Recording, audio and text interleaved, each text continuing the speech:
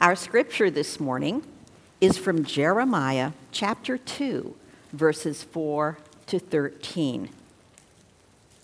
Here, Jeremiah is speaking the words of God to the people of his place and time. Hear the word of the Lord, O house of Jacob, and all the families of the house of Israel. Thus says the Lord, what wrong did your ancestors find in me that they went far from me and went after worthless things and became worthless themselves? They did not say, where is the Lord who brought us up from the land of Egypt, who led us in the wilderness, in a land of deserts and pits, in a land of drought and deep darkness, in a land where no one passes through, where no one lives? I brought you into a plentiful land to eat its fruits and its good things. But when you entered, you defiled my land and made my heritage an abomination. The priests did not say, where is the Lord? Those who handle the law did not know me. The rulers transgressed against me. The prophets prophesied by Baal and went after things that do not profit. Therefore, once more I accuse you, says the Lord, and I accuse your children's children. Cross to the coasts of Cyprus and look. Send to Kedar and examine with care. See if there has ever been such a thing. Has a nation changed its gods, even though they are no gods? But my people have changed their glory for something that does not profit. Be appalled, O heavens, at this. Be shocked. Be utterly desolate, says the Lord. For my people have committed two evils. They have forsaken me, the fountain of living water, and they have dug out cisterns for themselves, cracked cisterns that can hold no water. This is the word of the Lord. Lord God, we come here before you this morning thirsty for your words of comfort and strength and guidance and truth. Help us to hear them, Lord. Help us to bring your words and all that you are into our lives. In the name of Christ we pray. Amen. Have you ever had to tell someone something they didn't want to hear? You knew the words you spoke were true, but you also knew they would probably be unwelcome. Were your words well received? Afterwards, did you wish that someone else had done the talking? Speaking words that were hard to hear was Jeremiah's job. As many of you heard in Steve's excellent sermon last week, Jeremiah was formed and called by God specifically for this ministry of prophecy. He was called by God to speak God's truth. Jeremiah lived in uncertain times, hundreds of years before Christ. His nation of Judah was small. It was all that remained of what had been the glorious nation of Israel in the days of King David and King Solomon. And yet it contained the city of Jerusalem and the temple that was the center of his people's faith. The countries around Judah were powerful and hungry for territory. How long could Judah hold out against the stronger nations around it? Was their best protection to form alliances with other countries nearby? Or were the people of Judah better off if they stood alone, trusting God to protect them?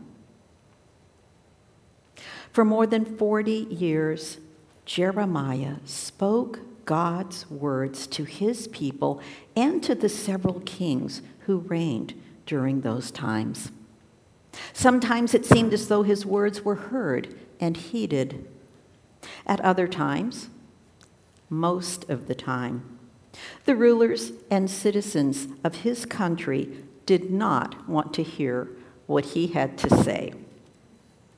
They thought they knew better than God what needed to be done.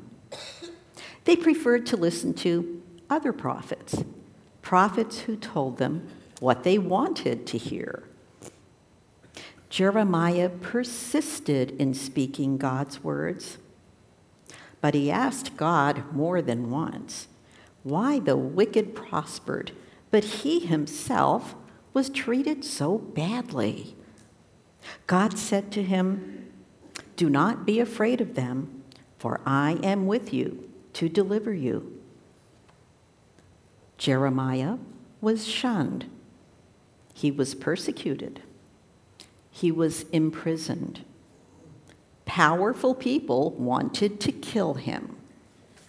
He was worn out and discouraged, and he complained to God. But God told him to keep on going.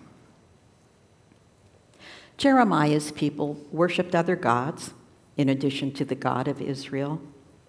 They gave lip service to worship at the temple, but in their everyday lives, they treated each other badly.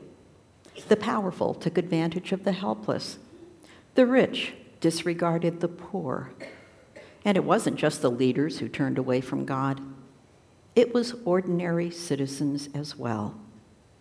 Jeremiah called on everyone to repent, to turn back to the God who had brought them out of slavery in Egypt.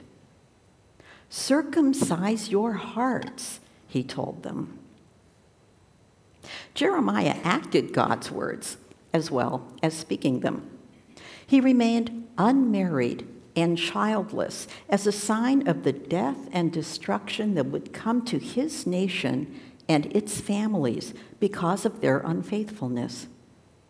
He took an earthenware jug and he broke it.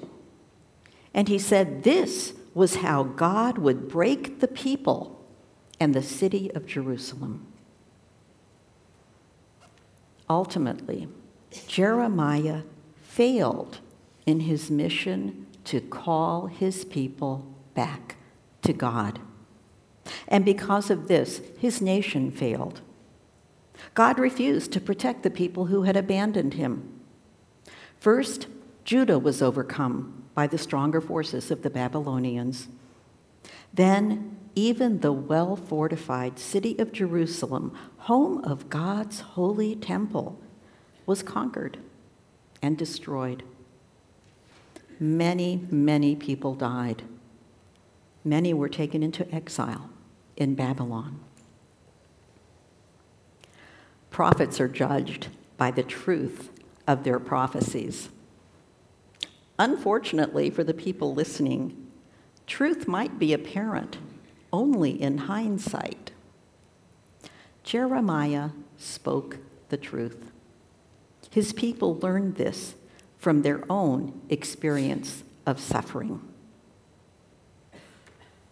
But after destruction came, God gave Jeremiah a new message. "For surely I know the plans I have for you, says the Lord, plans for your welfare and not for harm, to give you a future with hope." After destruction came repentance. After repentance came restoration. The process took many years, but eventually the descendants of Jeremiah's people were allowed to return and rebuild. All of this happened a long, long time ago. What do the words of Jeremiah have to say to us today? They call us back to the importance of faithfulness, of putting God first in our lives. They remind us that staying in relationship with God makes a difference in our lives. I've just finished a book called Flunking Sainthood by Jana Rees. She's a working mom, a writer, and an editor who lives in Cincinnati. She wasn't raised in a faith, but she discovered Christianity through childhood friends, and she's been a practicing Christian since she was a teenager. However, she was feeling a little disengaged, and she wondered if practicing spiritual disciplines would bring her closer to God. So she spent a month choosing 11 different disciplines, and then she spent a month practicing each of them for the rest of the year. At the end of the year, she felt like a failure. She admits part of it was her method. Nobody can develop a deep spiritual practice in 30 days. However, she also found that, successful or not, there were things that stayed with her. No, she did not become a perfect practitioner of Sabbath rest, but she became more aware of her own need for rest. She found that instead of relying on her own efforts of constant activity, she was able to rely more on God for sustaining. She had found other people unforgiving, but then realized that she herself did not often practice forgiveness. This was a part of her character that she wasn't even aware of. She wasn't able to keep up with the practice of fixed hour prayer, which is a discipline where you read aloud a series of Bible verses and rote prayers several times a day. But she grew in her appreciation of speaking the Lord's Prayer, and she grew in her understanding of what it means. It seemed as though God had used the time that she did devote to these practices to change her in ways that she hadn't anticipated. Near the end of her year of practice, she learned that her father was dying. She hadn't seen him in a long time, since he'd left her mother, her brother, and herself with no warning, taking all their money with him. Her dad hadn't called her. The hospital called her because she was listed as next of kin. She wasn't sure what to do. What she did was travel to his hospital room and say to him before he died, "Dad, I forgive you. Go in peace." She credits her imperfect spiritual practices with giving her the ability to do that. Even though her efforts had fallen short, she found she had strengthened and sustained her relationship with God. That, in turn, sustained and renewed her. Jeremiah knew about the benefits of staying in relationship with God. Jeremiah also has very important things to teach us about ministry, especially when we feel our efforts have failed. We know we all have gifts for ministry. God gives them to us. God calls us to use them in his service. Sometimes we want to use those gifts. It's a calling that's compatible with our own wishes. When we're helping other people, for example, we often say we receive more than we give. That's a cliche, but it can still be true. When God calls us to this kind of ministry, the ministry is a gift to us, as well as to God. We feel sustained and strengthened by it. It uses gifts that we've honed and polished. People appreciate us for doing it. It's refreshing, like a drink of cold water. And it's important because it's done in the service of God. But that's not all there is. Sometimes God calls us into ministries that are unpleasant, frustrating, and difficult. We do not find them appealing. These ministries might call for gifts we don't think we have. They might include leadership for people who prefer to be followers, spending time with strangers instead of with friends, caring for people we're close to, but whose needs overwhelm us.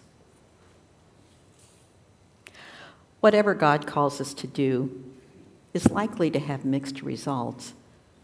Giving to a food bank won't solve the problem of hunger, but it will assure that the people who receive the food you give will not be hungry.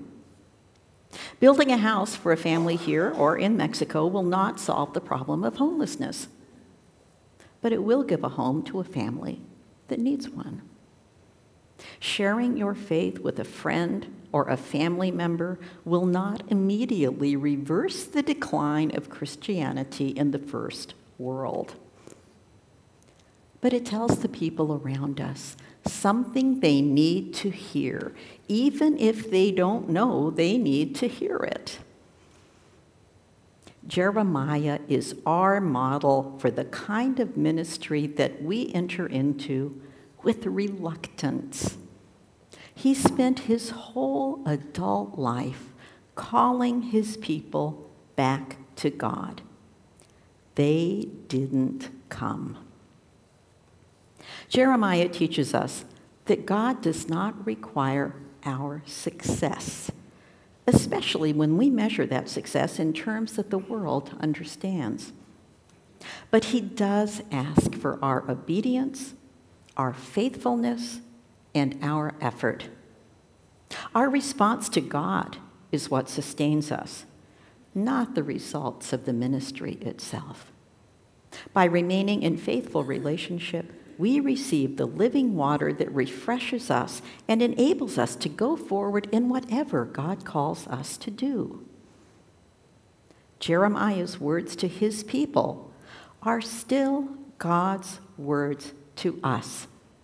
For surely I know the plans I have for you, says the Lord, plans for your welfare and not for harm, to give you a future with hope. God speaks these words to us as individuals. He also speaks them to us as a people, as Christians. He has a plan to give us a future with hope.